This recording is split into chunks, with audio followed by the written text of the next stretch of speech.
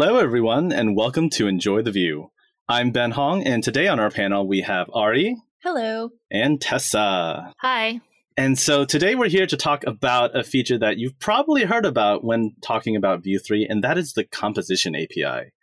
And so to kick us off, I guess, Ari, what are some of the things like you've heard of about the Composition API? My mind would go blank as soon as you ask that. I'll drop a note. What I've heard about it, or at least my general understanding of it, is that it allows us to break down parts of a component into pieces that we can use across multiple components. Great. And what about you, Tessa? What are your impressions of the Composition API? Oh, see, now I feel flustered because I was prepared for the question you asked Ari, which is what have you heard? And so I was thinking about that. What have you heard totally works too. Yeah, well, the first thing I remember hearing was that it was replacing the Options API. Big disclaimer, that is not happening. Big disclaimer. Okay, actually, I guess technically the first thing I heard was that hooks were coming to Vue. And then I think at the conference we were at where like Divya, I think this was VueConf in 2018, maybe Divya was going to give a talk about hooks. And if I recall correctly, I think that's where Evan talked about, well, we're moving from hooks to this composition idea. I'm not sure what the difference is. That's just my vague memory from hearing about it through the crowd. Yeah. And then the next thing I remember was, oh, it's not replacing the Options API. I also still don't really understand what hooks are in React. So there's that. But yeah, I heard the same thing. It's like hooks. And I'm like, whatever that means. Yeah, I did a workshop on hooks, and my one takeaway is, oh, I don't have to write classes. Perfect. Yeah, the way at least I think of hooks is just rather than our traditional paradigms of like props or like slots. So in React, rather than that sort of pass down method, it's a little bit like the event bus where you have this thing that things can hook into. Stop and so saying you can bad words. And so it's a little bit like the provide inject idea too, where you have this provider and then it can inject into different components rather than it needing to be a child of something or whatnot. So it's more of a shared functionality concept, at least from what I've used in the React Hooks ecosystem. Okay, well, that's perfect because provide and inject is another API I happen to be a complete expert on. Me too. We're kidding. I just didn't know. Yeah, you don't have to have like a direct parent-child relationship to share data across components. Is that the correct takeaway? Not even just data, just even functionality, right? Because you could provide functions that other components might want to use. So it's really like, think the mixins idea, right? So more of us are familiar with mixins, where you can refactor a component that will share search functionality in different places. But as we know, mixins has its gotchas when it comes to side effects and not really being able to track where things are coming from, just because of the way it happens to be named and the way it's imported. And so Composition API is really sort of the solution to this feature that people have been wanting, which is like the ability to share features across different components in a way that's modular, but in a way that also you can maintain and track. What did you mean about side effects? So side effects meaning sometimes you have either naming collisions with the mixins that you don't know what's inside your mixin. So it's a little unclear as to whether or not something inside of it might have another effect on your reactive data, especially when people start relying on it at a bigger scale and you had a lot of things touching the mixins or what's inside of it. That's what I meant as far as side effects. Just things that you just sort of like, wait, where did that come from? It's not supposed to work like that. And it's like, oh, actually, when you look at it, it is. It's just not intuitive. Yeah, my favorite is when I'm looking at a component and I missed the line at the top that said mixins. And then I see like this prop somewhere down in there. And I'm like, what? Where is that? And then so like I search in that file for it, but that's the only place it is. So then I delete it and somehow everything's broken. I'm like, but, and then I see mixin. I'm like, oh, crap. Yeah, that sounds about right. Okay, so then why is the Composition API better? How does it solve this problem? Yeah. The reason why Composition API is so interesting to people is because what Vue is allowing you to do, right? With the Options API, it was very explicit as far as where you kept things, right? Data goes here, computer goes here, methods goes here. It's very consistent. And I think one of the reasons why a lot of us love it, right? Because that helped us to keep code organized in a way that made sense. But as we know, as certain components grow to a size where it doesn't always make sense to refactor to a separate component, now you find yourself when you're editing a feature, you're jumping up to the data block, but then down to the methods block, but then up to computed, and then maybe back. And then so this is not how we would write code naturally in this particular case, right? It might make more sense if you're writing JavaScript to just declare your variables up top, modify a couple of things, and have like a single, basic thing of a utility JS file that contains everything you need from the feature, right? That's what you would typically want from a writing experience. When you're authoring a feature, right, that jumping around can be difficult when you have multiple features colliding with each other. If that makes sense. Yes, so I don't think I've ever thought about what way to write code is natural. I feel like I do a lot more jumping around when I'm coming into a new component versus when I'm writing my own stuff. Yeah, I think maybe the easier way of thinking, there's a classical example in one of the blog posts that Chris Fritz wrote, where he sort of color codes the scope within like an options API, like what is relevant to what. So if you're doing a search functionality, right, data might have search input, the computer might be like process search input, and then you might have an API call in your methods. But then again, like, so you have these things kind of like spread out. And so when you conflate that with filtering, and then you conflate that with something else on your page that's doing, and your data store is sort of like your Vuex modules, you want to be able to kind of namespace them in a way that like you can track. So rather than having one big instance of stuff happening, by splitting them up into individual pieces, right? Which is why mixins were what people's original approach to mixins was. Break off those pieces like a search mixin, and then inject it in, and then you're good. Except, as we know, mixins has its downsides. So Composition API aims to allow you to do that in a way that doesn't have the side effects that Mixin does. Can you expand further on what you mean by conflate data with filtering? Yeah, so I meant from like a functionality perspective. So for a search functionality, you might be tracking what the user is typing in, and you might track what the response is. And then, so those different pieces of search that are important to like the overall search functionality. But then when you're filtering something, that might be different, right? That might be another form that tracks what checkboxes the user is ticking off that will impact how data is maybe computed to like render on the screen. And so you have these really, from a functionality perspective, they're scoped in what they're doing, right? Whether you're searching for something, whether you're filtering for something. But in the options API right now, all that gets kind of mixed up together, sort of like broken up amongst the data, the computed, the methods, and lifecycle hooks. And so this can make it kind of a little bit of spaghetti code when you're trying to maintain things, because it's hard to sort of see what touches what without running into other code that has nothing to do with the code you're trying to touch. Because that's what we like about components, right? If you're modifying a button, you're not modifying the list at the same time. Like you're just modifying the button. And so in components, when you have so many features that it's hard to tell what's talking to what anymore, this is really where people start to want to break things apart. And so this is where Composition API can sort of shine, basically. For me, why the Composition API would be useful really clicked only once I had been in a project for a while and the scope of certain features had grown. You start off with a relatively simple feature. And then over time, due to, business demands, you need to add another layer onto that feature. And so, okay, one layer, that's fine.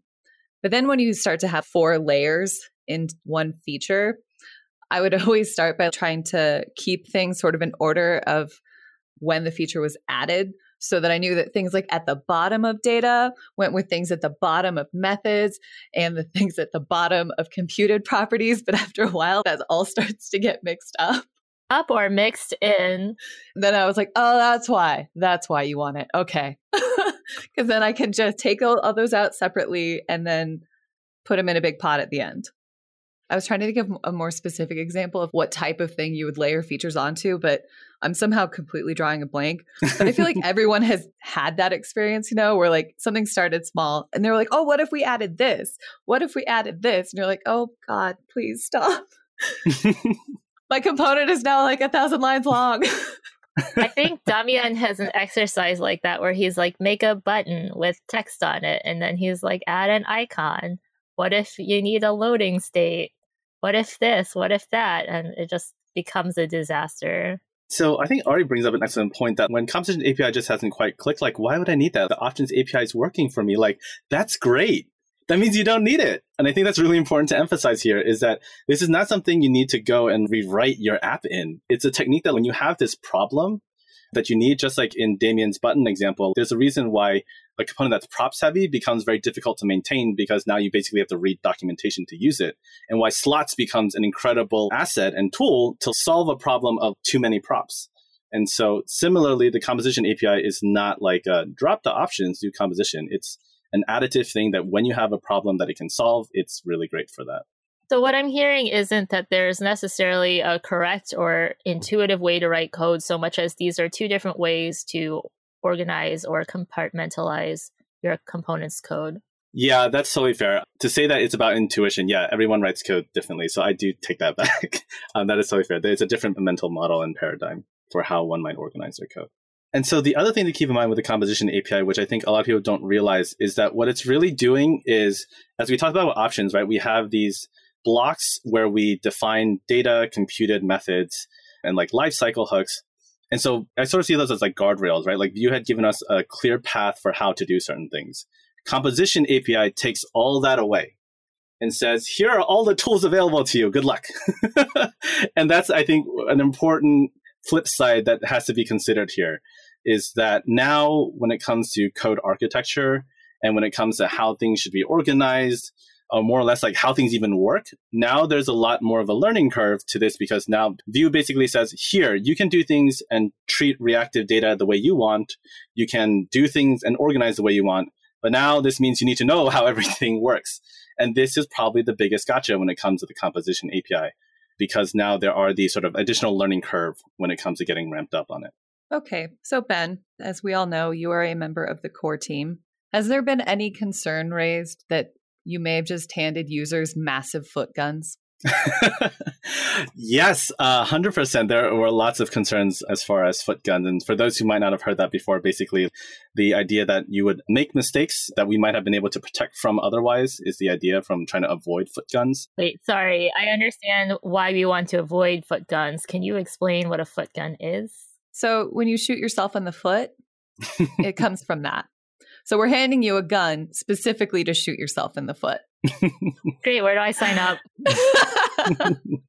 And I think to Ari's question, this is incredibly important because like any technique in Vue, there are actually a lot of times escape hatches to how things are normally done, right? Because, for example, you don't have to use templates in single file components. You can use a render function.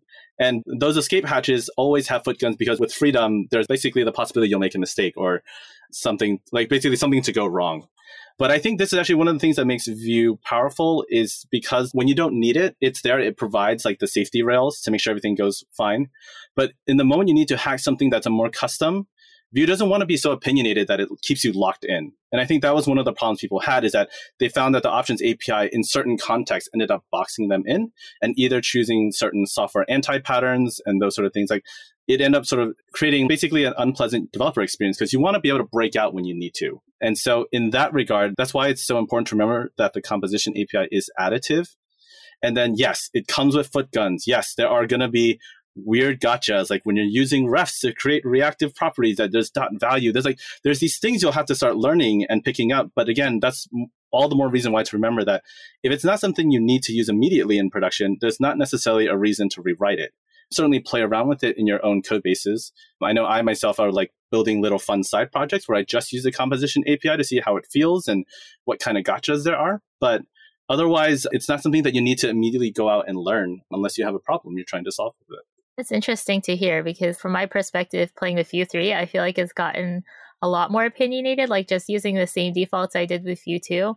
Every time I write some code, the linter is like, well, we're not going to build the app because we don't like the way you wrote this. And I'm like, it's my side project. Let me do what I want. Stop blocking my trash code from building. But I digress. Do you have a specific example of when that happened? It happened last night. I don't remember why because it was last night and my brain resets. But yeah, going back to composition API, what would be a good way for users to start learning how it works and understanding when to use it? Yeah, so this is one of the things where because composition API is so new, the learning resources are a little bit more limited. Certainly, I would say check out the docs, but we're still also, as we're exploring the best ways to teach this and what things people might misunderstand, it's a good place to start. But I know that Lachlan Miller, who's also on the team, recently released his Vue.js 3 like composition API course. You can find that on Udemy. We'll drop it in the show notes. So I know he has a whole thing dedicated to that. That does come with TypeScript too, but there's starting to be more resources on this, but I have taken some of his course already and can definitely recommend it. Even if you don't have a lot of TypeScript experience, he kind of walks you through it. So don't let that scare you off if you see that. But yeah, docs, and honestly, the team is still looking to always explore what sort of the extent and impact of the composition API is. So always feel free to reach out to us and then file some issues and ask questions in the docs issue repo, so we can sort of better understand where everyone's head's at. Maintainers love it when you complain loudly. But please give context. If you just go, my code doesn't work, that doesn't help us. Yeah, so I was trying to read up on the composition API last night in preparation for this episode. So at least as of recording time, I found it really hard to find in the docs because I was looking through the table of contents and it seemed like it was organized in like a really functional or I guess specific order with the things you need to get started up and then components in depth. And so I was really expecting it to be in components in depth and it wasn't there. And then I was like, okay, it'll be under reusability and composition, right? Because it's the composition API and it wasn't there. And I felt kind of silly that it took me so long to find it at the bottom, but I found it a bit confusing that it was all the way in advanced guides. Yeah, that's great feedback. It's a tricky thing when we were talking about the information architecture of this, because while those places you mentioned are places that would have probably been, I guess, let's say, more obvious for people to see, we've known that from the past when people read the docs, when they're included either in the essentials section or components in depth, there's this almost semi-expectation that you kind of need to know this. And so we wanted to avoid the impression that the composition API was basically critical to advancing your Vue app and your Vue knowledge. And so that's why topics like reactivity in depth and the composition API were, at least at the time of this recording, like under an advanced guide section, just to make it explicitly clear to users that like, this is not something you have to learn. This is something that when you need it and you want to look for it, like here it is. But that's, I mean, to your point, there's something to be said about maybe other ways we can still achieve the same impact without sort of making it harder to find. Yeah, I guess just for me, composition is one of the biggest jargon words that I hear said a lot. I really thought the composition API would be there, but also if I didn't know about it, it kind of reminds me of the saying about how do you know when you need a Flux architecture? Well, when you need it, you'll know. And if you don't know, you don't really know any context for it or have any idea of when you'll get to that point where you know you'll need to know it. So like if I don't know anything about reactivity and composition API and how that plays into the rest of the stuff, but I know Vue essentially is all about reactivity, and there's this composition section. It's like, how do I understand when I need to use these things and how they fit into the context of Vue as a whole? Yeah, that's totally fair. I'm definitely will take that feedback back to the team. I love those explanations. You'll understand it when you need it. Okay, chicken and egg. But I'm totally guilty of having given that answer to someone, especially about Flux architectures. But then I think about how, because I actually had that experience where like I didn't really get something until I needed it. And that was specifically, I was on a lovely Polymer project. Everybody's favorite. Yeah, that was when I realized that I needed Redux. And honestly, the only reason I knew to reach for it was because when I was at a boot camp, I saw this flyer in one of the bathroom stalls about a talk for React and Redux and how you know when you need Redux. And it said something about state management. And I was like, wait, is this when I need it? Nice. I looked at what it was. I was like, oh, this is when I need it. So yeah. If you take it to its logical extreme, I feel like it's when you don't know about when you would need that kind of thing and you're in a position where you're like, nothing works. I need something else. At that point, you're very vulnerable. Like any solution somebody gives you, you'd be like, I'll take it. Yeah, like Redux. Oh my gosh.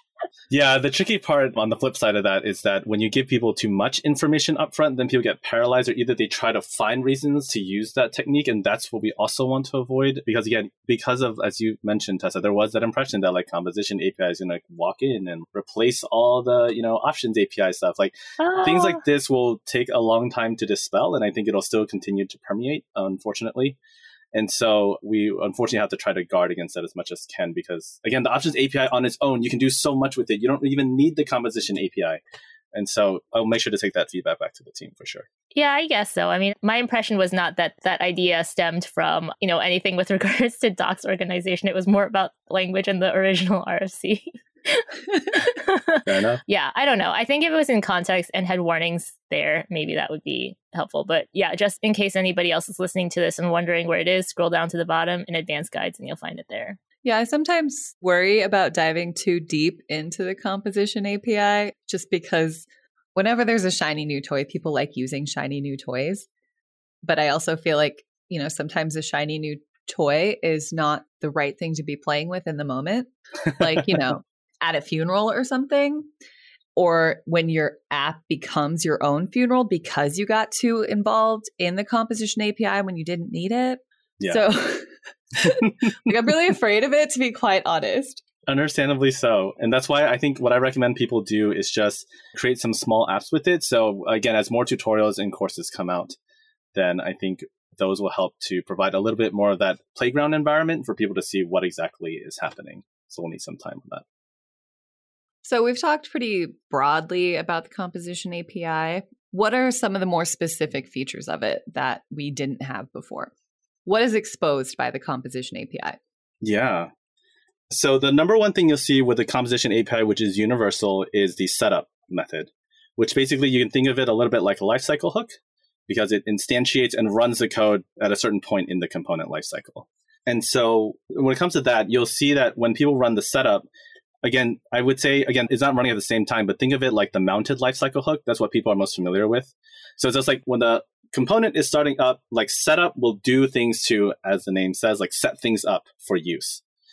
And so as far as things that it exposes to us, helper methods, importing helper methods from Vue is going to probably become a lot more common in Vue 3. So that's going to be a little bit of a change. So for example, one of the things a lot of us do is code splitting our components. And so the way we typically do this in Vue 2 was we would just write an anonymous function that returns the import of the component. This is a common pattern found in Vue Router, for example, so that the component is only imported when you're actually trying to load it. I feel like you used a lot of big words that maybe we all are doing, but did not understand those words. So you lost me at a lot of us do code splitting. Okay, so maybe we do this inadvertently. So for anyone who's using Chris's enterprise boilerplate, I know this is done inside of his routes file. And so when I say code splitting, basically, when we think of the code bundle we're delivering to the user, if they're only loading the home page, we really don't want to deliver them the user page and then the item page. They don't need that stuff yet. And so code splitting, a lot of it, this is what Vue does really well for us. A lot of times it does it automatically for us. Certain things, so it tries to be as performant as possible. But one of the techniques Chris taught in his workshop is the ability to code split components, which is by running an anonymous function that imports the components. Basically tells Webpack that like, hey, this thing that the user might need, split it off. They don't need it right now. They might need it later. So that's why it's a function that will call the import. Like, you basically go fetch the bundle that it needs. So we've talked about a lot of different aspects of the composition API today, but I'm curious how everyone would sum this up for our listeners. Like, is there one core thing that you want them to take away? I'll start it off. I think that it's important to remember that just because you can use a tool doesn't mean you should. If we want to continue to make Vue accessible to new developers, which I think that that's something that is important for us to continue to do as a community, I think we need to realize that the more accessible option will continue to be the Options API. So I would just say use sparingly. Yeah, can't echo Ari's point enough. I know there are plenty who will like a lot of the ergonomics that Composition API provides, but remembering that the ability to use Composition API is something that is additive and used to enhance your code, and basically try to avoid pre-optimizing, because some people will try to avoid certain things like, oh, what if I run into this really niche case? Like when you run into it, that's the time to use it. Trying to do it in advance of the problem is the traditional pre-optimization is the root of all evil cliche in programming. So what about you, Tessa? Yeah, I agree, especially underscoring Ari's point about just because you can use something doesn't mean you should. Like when I think about the previous team I was on, we had a ton of components, but I don't really think we had a lot of need for something like the Composition API, where on my current application, we have a lot of higher order components and gigantic mixins. And so that's a case where I feel like maybe a combination of the Composition API and moving some things into the store could be very helpful. But that being said, there are so many components that I've worked on where I don't think that I would have needed the Composition API, and the Options API, at least to me, made for a lot more readable component. But I am curious going forward to see what kind of example use cases the Vue team comes up with. Right now, the Composition API reminds me a little bit of when I was using React a few years ago, and sometimes you wrote a component one way, and then if you wanted some other functionality, you had to refactor it to be like a completely different way. And right now, it feels a little bit to me like that, so I'm curious how the ergonomics will stay the same or get its edges worn away going forward. Yeah, it should be an interesting discussion to see how the team and the community goes forward to push the limits and boundaries on the new paradigm. Cool. And with that, it is time for us to move on to this week's picks. Ari, would you like to get us started? Sure. I have one pick this week. It is Marvel app, which is not what you think it is unless you're already familiar with it. It is basically a rapid prototyping tool that is so easy to use that non-technical people on your team can use it and contribute to making new designs, designs, complete with click-throughs for any new functionality that you want to mock up. Very cool. Tessa, how about yourself? Yeah, it's funny because design reminds me of that HGTV show that's not on anymore, Design on a Dime, where they were always like, you can DIY this part of your house for cheap. And it looks awful, but it's always really fun to see what they came up with. It's not a metaphor for my code base or, that's confidential. But it's funny because my pick for this week is a school in California called Concept Design Academy. I've been taking a few classes there and it's really fun. And also, it's kind of nice to be in a situation where I'm getting feedback regularly and I feel confident that it's a pretty safe environment. Like, I'm not afraid to get feedback and I get it on a regular basis. It's just really nice. And also, I think it's always fun to be in a learning environment post when people are required to be in school because people want to be there learning the thing. And so it's always just really exciting to be studying amongst classmates who are trying to achieve personal goals.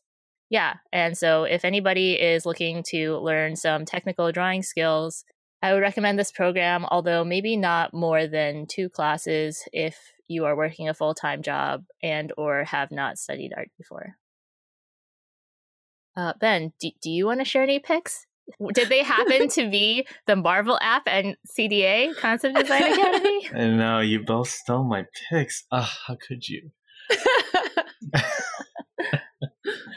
All right, so my pick for this week, I guess, is the new iPhone 12 Pro, which I got recently and have had a chance to use for a little while.